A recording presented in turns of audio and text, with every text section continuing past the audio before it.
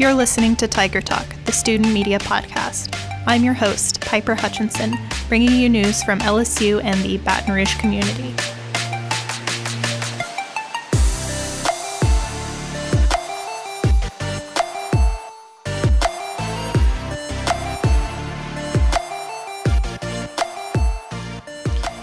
Howdy, folks. Thanks for tuning into today's episode of Tiger Talk.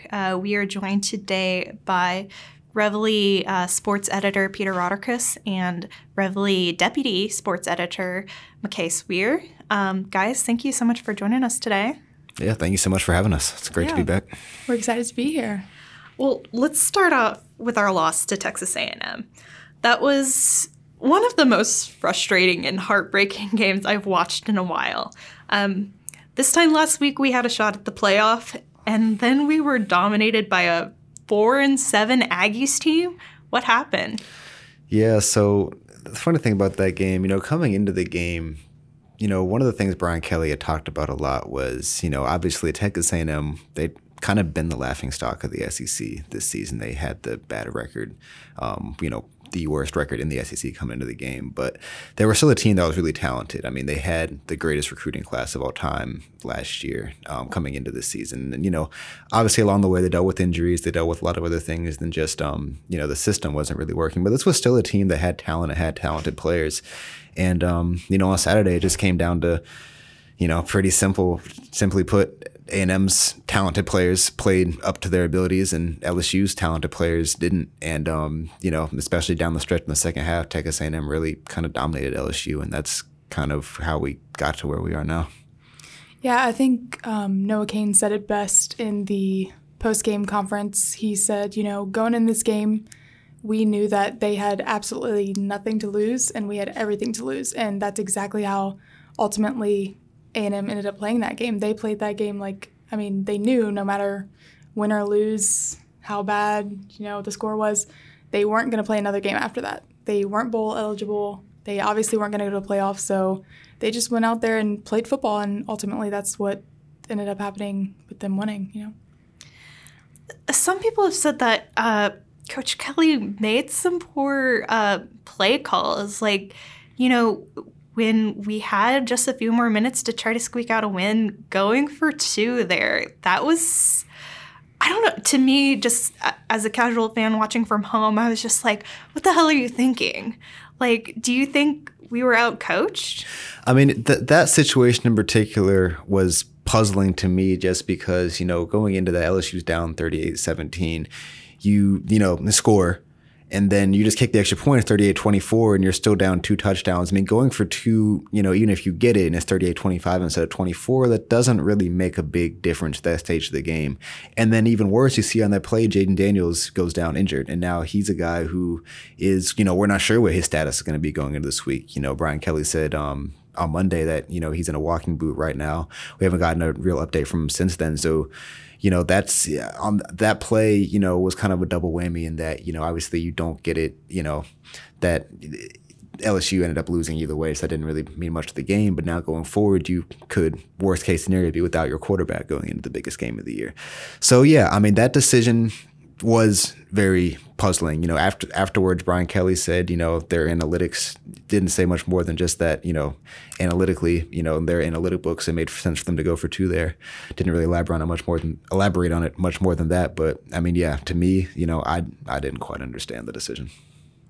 Yeah, I think everyone was kind of confused at the decision. And I think that goes as far as to say that not just fans. I think that game in general, when A&M came out guns blazing, I think it just kind of turned everyone upside down in a sense. And I think it led to decisions coaching staff-wise and also just play-wise that weren't necessarily the best. And there definitely were things and decisions that could have been made differently that I think would have put us maybe, not to say on top, but definitely closer in the running for the win. Yeah, I mean, that certainly wasn't the only poor call he was criticized for, but I don't know, it just felt very reminiscent of some teams in the past where, coaches were just so inconsistent, borderline on bad with clock management and just mismanaging the human assets on the team. I think a lot of people were really starting to feel very hopeful about Coach Kelly, and even that one play just put a sour taste in people's mouths. Yeah, I mean, in terms of Brian Kelly going forward, it's one of those things. I mean, look, he's had a really good career. He's shown on multiple occasions that he can, what he's capable of. And even this season, he has the biggest question coming into this year at LSU was, can he win the big games? Be tested again, obviously, on Saturday where, he will be a very massive underdog against Georgia. But, you saw he's made, decisions, very gutsy decisions that some have worked out, some didn't. I mean, you look at the decision to go for 2 against Alabama where, it did work out and they win the game on the final play. But then you look at decisions like going for 2 against Texas A&M where it didn't make sense. He was also criticized by many in the Florida State game in the opener where they had a chance to go for 2 right there and win the game, but instead decides to kick the extra point. It gets blocked and LSU loses. So, it's always tough with decisions like that, because if it goes right, you're a hero. If it goes wrong, you're a villain. Now, I think the Texas A&M one going for 2 is different because I don't think that would have affected the game, even if it goes right.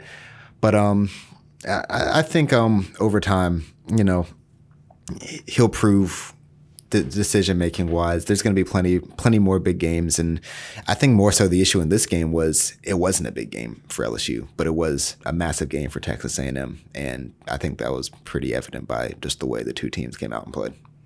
Yeah, I mean, you win some, you lose some, but should we be concerned that Coach Kelly is gambling like this? I think every decision is different. I mean, he has, I'll be honest, has made some reckless decisions at times that have been puzzling throughout the year. I mean, not just in the Texas A&M game, but, think back to the Tennessee game where towards the end of the half, he goes for it on 4th and 10. They miss it. Tennessee scores again before the half, and that, kind of puts LSU out of the game, going into the second half. You look at the Arkansas game where, it didn't end up costing them, but you see him going for it multiple times with deep in LSU's territory. And, if it weren't for a couple, penalties that, literally prevented them from getting certain plays off, you never know how that maybe could have changed a game where, LSU barely hung on to win against another team that had been underachieving.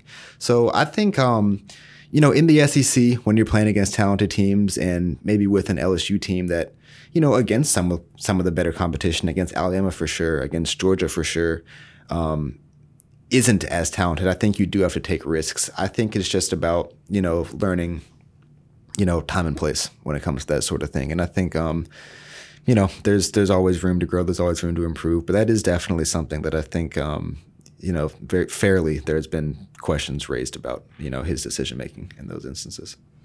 Yeah, I completely agree with Peter. I think it's also easy to forget that Brian Kelly is human too. I mean, he's coming in and replacing one of the most well-known, notorious LSU coaches that will ever go down in history. And I think LSU football coaching for LSU specifically is probably one of the hardest jobs, one of the hardest schools to take over in college football just because of how known it is. This fan base is wild, and when things go great, Brian Kelly is always going to be the hero. When things go bad, he's always going to be the first to blame. And so coming in, I think he knew that this was going to be a tough job for him, but he's going to make mistakes. Our best person on the team is also going to make mistakes the same way. But one thing I've definitely always respected about Brian Kelly is that he is always the first person to, admit his faults and take responsibility for literally anything that goes wrong, whether we win or lose. Some of the first things he says in press conferences are, we need to coach them better. I need to get my staff and we need to figure out how we can coach them better. And I think that's something that you can really look up to because he knows that his job as this team's coach that's kind of rising from the ashes after a hard year is a big deal. And I think he understands how much of an impact, good and bad, that he could have on this team and the school as a whole, really. Yeah. Mickey, you make a really good point about, the fan base's criticism of Coach Kelly. I mean, at the start of the season, fans were really skeptical. After winning Alabama, they were in love with the man. Now they've got buyer's remorse again. Do you guys think that the fan base is too reactionary on Kelly? I think every fan base of any, big time college football program is, reactionary. I think that's just the nature of, especially college sports and college football nowadays. When you're playing a sport where one game can, effectively end your season, I think, that's just how fan bases are going to react. I think, the way I kind of look at it is like this. How many people, and especially how many objective people expected LSU to be in this position at the beginning of the year? I think, a lot of the common predictions, even if you look back at us at the Reveille, like our record projections for LSU at the beginning of the year, it was a lot of 7-5, a lot of 8-4, some 6-6, a couple maybe 9-3. But, many people expected this to take time. And it is still going to take time for LSU to really get to the level that, they were in recent years. But I think it's also, admittedly admirable that he's gotten this team where they are now, just year one. I mean, I did not expect this team at any point to be playing for this SEC championship in year one. Never expected them to be beating teams like ranked Alabama or top 10 Alabama and top 10 in Ole Miss in year one, and they've done that. And they've definitely taken their lumps along the way. I think that was expected. I expected there to be a few more lumps than there were. So I think time will tell. Obviously, what happens. It's only year one out of who knows how many. And I think it's only the beginning though, and I'm interested just to see what he does. Now going into next year and years beyond that. Yeah, I mean, after the A&M game, I saw the majority of people really upset and, Kelly this, Kelly that kind of thing. But then I saw a lot of people also, we can't be too upset. We just had this amazing season. Let's go back to just a year ago whenever we're doing not great at all. We weren't seeing really any success or any kind of light shining through the cracks, And so at the end of the day, I think that I would rather be writing about a team that's led by a coach that takes chances and, maybe he's going to fall every once in a while, just like every coach does. But to take this team that virtually had no chemistry, had not really played together before, new quarterback, new leader on the field, so much newness, new coaching staff, to take all these people and bring them together in a way that we're now going to be heading to Atlanta in a couple of days in the SEC championship. I mean, I'd rather be writing and talking about Brian Kelly, who takes chances and, sometimes he's going to fail and the team's going to fail and that's going to happen. But then also he's having these big moments and these awesome moments that we love to cover and we love to write about because they're exciting things that's happening for LSU. So, I mean, yeah, it's hard to watch a team that a lot of people have a lot of passion for fail and lose. But it's also that much more exciting whenever that same team rises to the occasion and is doing what LSU has been doing all season long. Yeah, I mean, absolutely. I mean, I personally am pretty satisfied with Kelly's performance in what was supposed to be a rebuilding season. I mean, after our season opener, I didn't feel very optimistic at all. I certainly didn't think we were going to beat Alabama. So what do you guys think, Coach Kelly's outlook is like moving forward into next season? Yeah. I think next year is where this team kind of has a chance to take the next step. Obviously it's going to rely on, the offseason is always crazy in college football. I think the biggest question to be answered during the offseason is whether or not Jayden Daniels will come back for his final year. I think if he does, given everything LSU has coming back, all the players LSU has coming back on offense otherwise, I think this team is in a really good position to be a strong contender in the SEC next year. You're going to lose Kayshon Boutte and a couple others, but other than that, you get, barring any transfers, you're getting most of your production on offense back next year. You're going to lose, a lot of players on defense, especially in the secondary. But, look, Brian Kelly did a really good job on finding transfers and finding guys to fill those holes from a depleted roster last year. So I think, part of the offseason is getting to do that again. He's put together a pretty solid recruiting class so far, and we've still got, more time to finish off that class. So, I think the foundation is being set. Now, obviously, there's a lot of other good programs in the SEC that are doing the same thing. So that's the thing about being somewhere like LSU. You're going to be competing against the best. But I would say overall, just based off of what I've seen, based off not just the results on the field, but what he's been doing off the field in terms of building the roster, building the program, and how he continues to do that. I would say right now, the future is pretty bright. Yeah, I completely agree. Brian Kelly coming into Baton Rouge, a lot of people questioned his, recruiting abilities, especially with people in the area. But I think he's kind of exceeded the expectations of that. He understands how important, especially in the last few years, how important like the transfer portal is and how important recruiting has become. And I think he's really taken advantage of the resources we have around Baton Rouge and the resources that he brought with him from Notre Dame.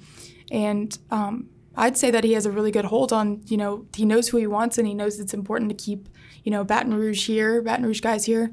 And so I think that he'll continue to do so. And I think that the way he's recruiting, it almost seems like he wants to be here for a good bit. And I mean, I would hope so if they keep having seasons like this. And especially with recruiting, he's kind of setting the next few seasons up to have the potential at least to be pretty good.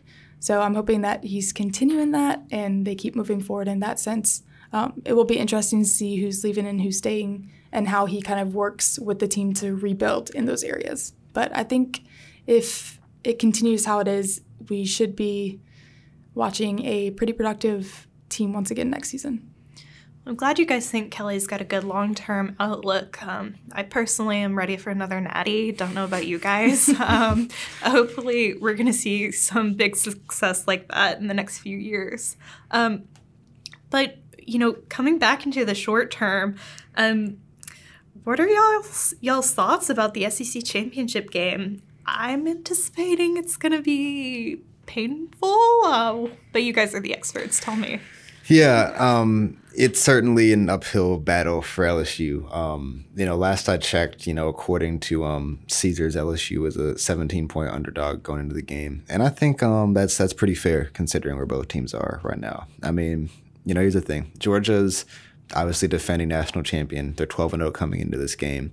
They haven't put it together in every game, but they've still won every game. And when they have really put it together, I think at least that this team is still head and shoulders above the rest of college football. So it's definitely going to be tough, especially too, you factor in this is for all intents and purposes in Georgia's backyard as well. It's going to be in Atlanta. LSU fans travel really well, don't get me wrong, but it's still probably going to be a pro Georgia crowd. At least there's going to be plenty of Georgia support there. So it's going to be tough. I think,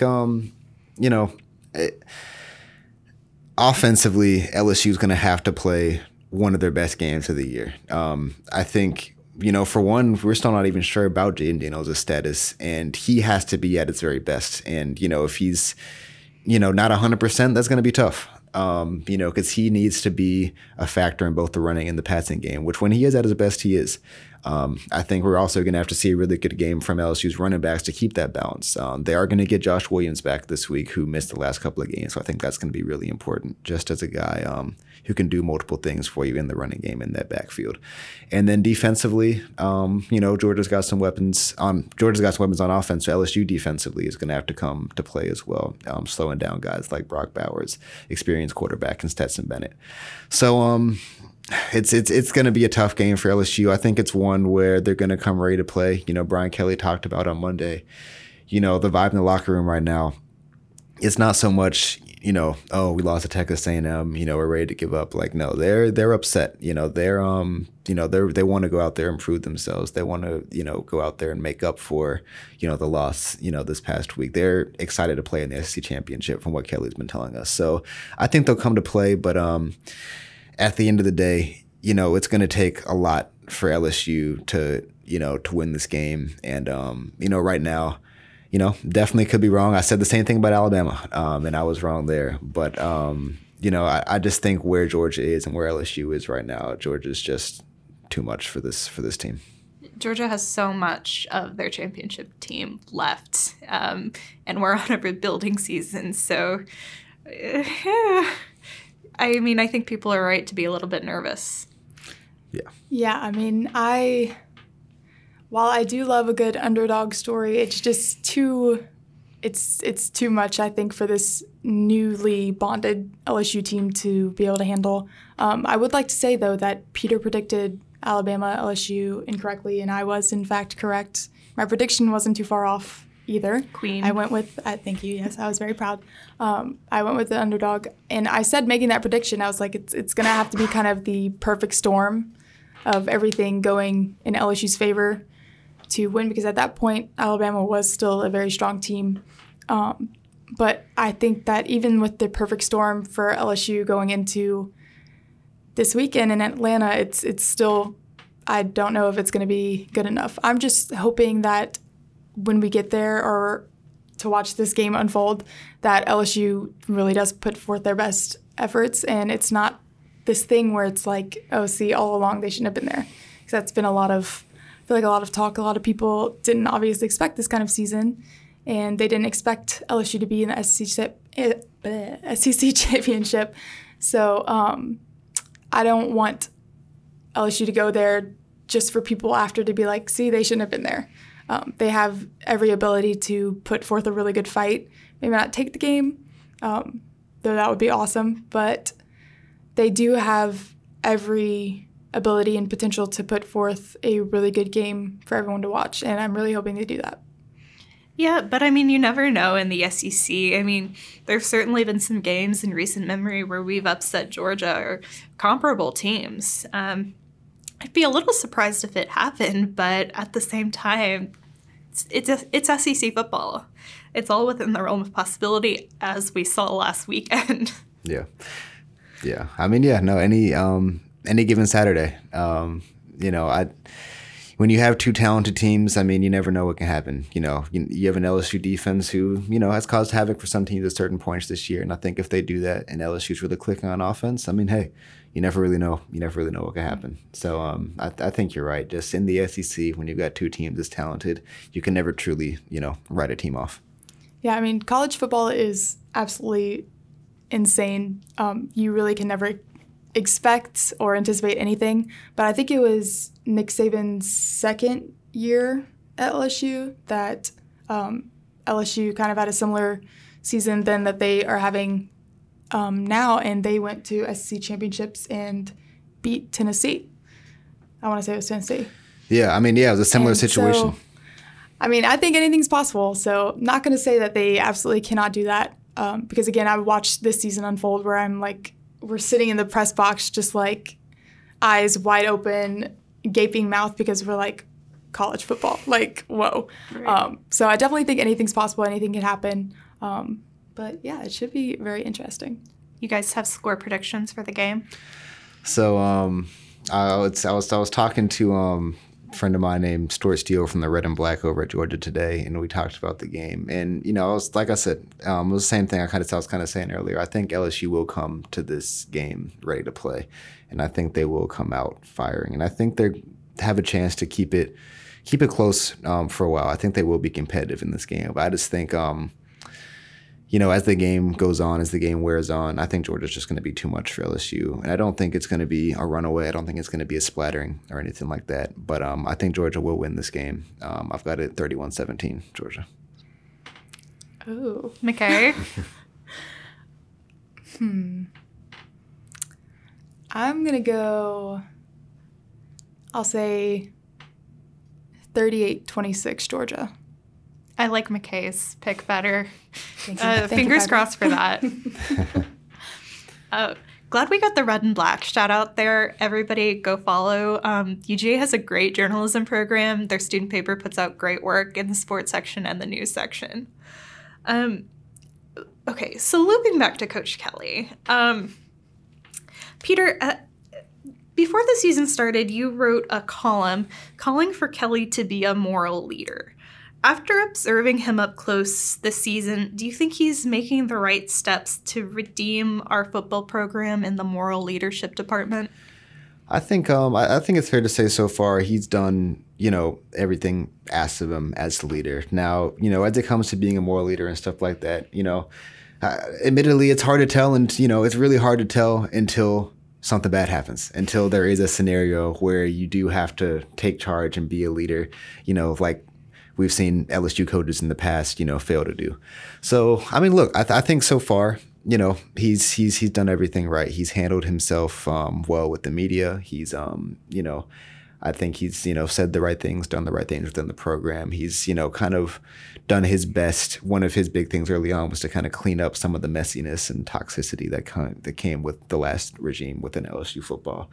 But, I think when it comes to being a moral leader, you never really know until, some of the things I mentioned in that article come up. And, but you could also say that, a good leader, a good, leader of these guys, and, someone who leads these players and someone who brings these players to the program on one side, you would hope that, you don't create an environment where, that type of stuff happens. And I think that was the biggest thing that he was trying to change when he got to LSU. And I think that was one thing that LSU was emphasizing when they were, trying to find a coach. They wanted somebody who could, who they knew could come in and be a leader and, not put up with some of the stuff that, we've seen in the past at LSU and other places. Shut down nonsense before it happens. Exactly. McKay, do you have any thoughts on that? Yeah, I mean, obviously, like Peter said, you don't know until we aren't going to know if, Brian Kelly is that good moral leader or not until something, is kind of brought up and uncovered. Things within the sports world, especially in college sports, are very easily hidden up and covered. And that's unfortunate. And obviously, if something would happen, I'd hope that it would come to the surface quick, because obviously that's just going to create an even bigger issue and more toxic environment for LSU football, which is what we're always going to be trying to work away from after the last few years. But, I think the way that Kelly has convinced these guys to just trust him and just run with it, and the guys that have trusted him, it's working out for them so far, and I think that it takes a certain person to be able to get these guys that they want to go to schools that are going to win. They want to go to the school that is in the process within that year or the next of winning a national championship, and for Kelly to just get these guys to trust him and trust his plan. And it didn't happen, just all at once. It kind of gradually took place over the season, but for him to be able to turn this team around and get these guys to really trust his ideas and his plans and just him as a person, I think does say hopefully a good bit about, the kind of guy he is. Well, I hope he maintains that trust of, not just the team, but the whole campus. Speaking of, adjacent to Coach Kelly's relationship with the media, McKay, I have a question for you. Earlier this season, we saw another woman sports reporter, the Advocate's Leah Vann, catch some heat on the job. We've also seen some male student reporters get some flack from their professional counterparts. You're both a woman in sports and a student journalist. How has that challenge been for you? Yeah, so definitely, and I mean, shout out to Leah Vann. I mean, she's amazing. She's incredible at what she does with the Advocate. She's very, very sure of herself. And I think that confidence is definitely key to this job in general, but especially as a woman sports reporter, especially in sports, because I think that especially in football, these older guys and guys in general don't expect that a woman's going to be able to walk in there and, understand what's going on and then be able to write a story about it or ask really good questions to these guys or Coach Kelly in press conferences and that kind of thing. I think that we kind of get overlooked in a sense as students already, but especially as a female. I think that there's this kind of weird idea that females don't take the job as seriously or that they're there for other reasons. And, even though I don't intend on being a journalist in my professional career, maybe, I don't know, you never know.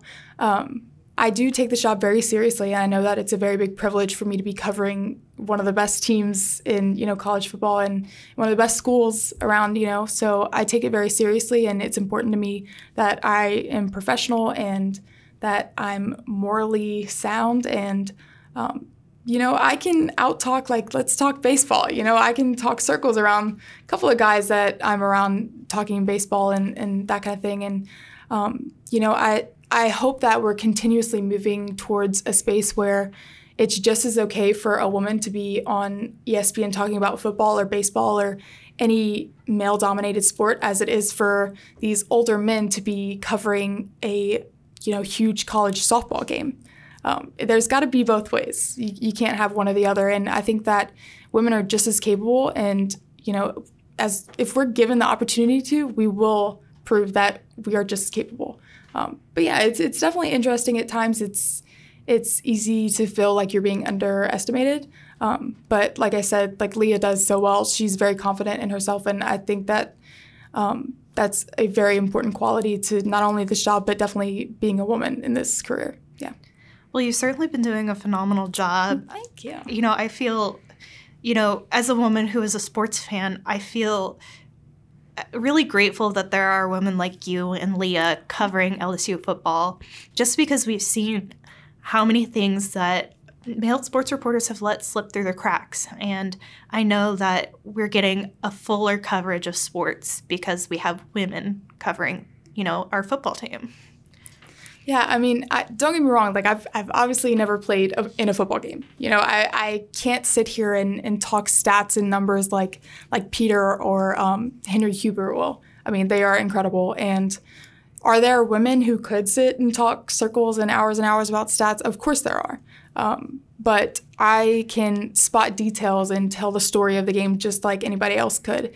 And I mean, I told a lot of great articles. I wrote a lot of great articles about Jayden Daniels' progression over the season, and I was really proud of that kind of thing because it's just as important to tell that side of the story as it is to tell the analytics and the statistics are not everything. I mean, Peter and I had this conversation a lot over the summer where, like, as I was editing some of these sports articles, I was like, I'm a football fan. I've been a football fan my entire life, and I have no idea what the hell you're talking about. And I think getting away from that and telling the human stories, analyzing, what people are thinking about in the heat of the moment in a game, that's the best sports journalism to me. Because, to a casual fan, I don't think those statistics mean a lot. Right. No, I kind of agree there. I mean, it's much more interesting to me to know, where did this guy come from or where did this athlete come from? Why are they here now? And what made them choose LSU? And, like, how did their upbringing and story kind of get them to where they are now? And why are they the person they are? That will always be more fascinating and interesting to me to read and write and learn about than any number on a chart can tell me. Even for baseball, I do understand stats a lot more in baseball and softball and that kind of thing just because I played it. I played softball for a while. But I wrote this huge Gavin Dugas feature last season about why he was so deserving of wearing the number 8 jersey last year. And, I mean, it was one of the best things I felt I put together. I also collaborated with Joe Curley and Henry on a huge Jack Besh article. And it was all about who Jack Besh is. And, it's those kind of stories that I think are way more entertaining, way more fun to write and read. And I think that, that's where we really, as women, we can really do that job because, women are naturally more nurturing and more emotional. And I think that those kind of things stick out to us more. And I think that it's easier to want to tell that kind of story rather than here's what these numbers mean, McKay, if you don't want to be a sports reporter, maybe you should be a 30 for 30 writer. All right, guys. We're running up on our time, so we got to wrap things up. Before we go, if our listeners want to find you guys on social media and find more of your work, where can they find you? Yeah, so for the Reveille, all of the stuff Reveille Sports, find us on our new old Reveille Sports Twitter account at Reveille Sports. At Reveille Sports. And then for me, you can find me on Twitter at Peter_Rauterkus. And I am also on Twitter at Mac, M-A-C, the Tiger. So, yeah. All right, guys, thank you so much for joining us today. I really appreciate having y'all on. Yeah, thanks so much for having us. Yeah, it was a lot of fun. before we kind of wrap things up, this is probably my last episode of Tiger Talk. I'm graduating in a couple of weeks. This has been my final stop at student media. Oh, I'm emotional. I just really enjoyed talking to you guys. And if you guys are interested in my work, I'm moving on to the Louisiana Illuminator, and you can find me on Twitter at PiperHutchBR. That's all for Tiger Talk. I'm your host, Piper Hutchinson. This podcast has been produced by David Robbins. You can find more from The Reveille on Facebook, Twitter, and Instagram at LSU Reveille, and on TikTok at Reveille LSU. You can find more from KLSU on Instagram at KLSUFM or live on the radio at 91.1 FM.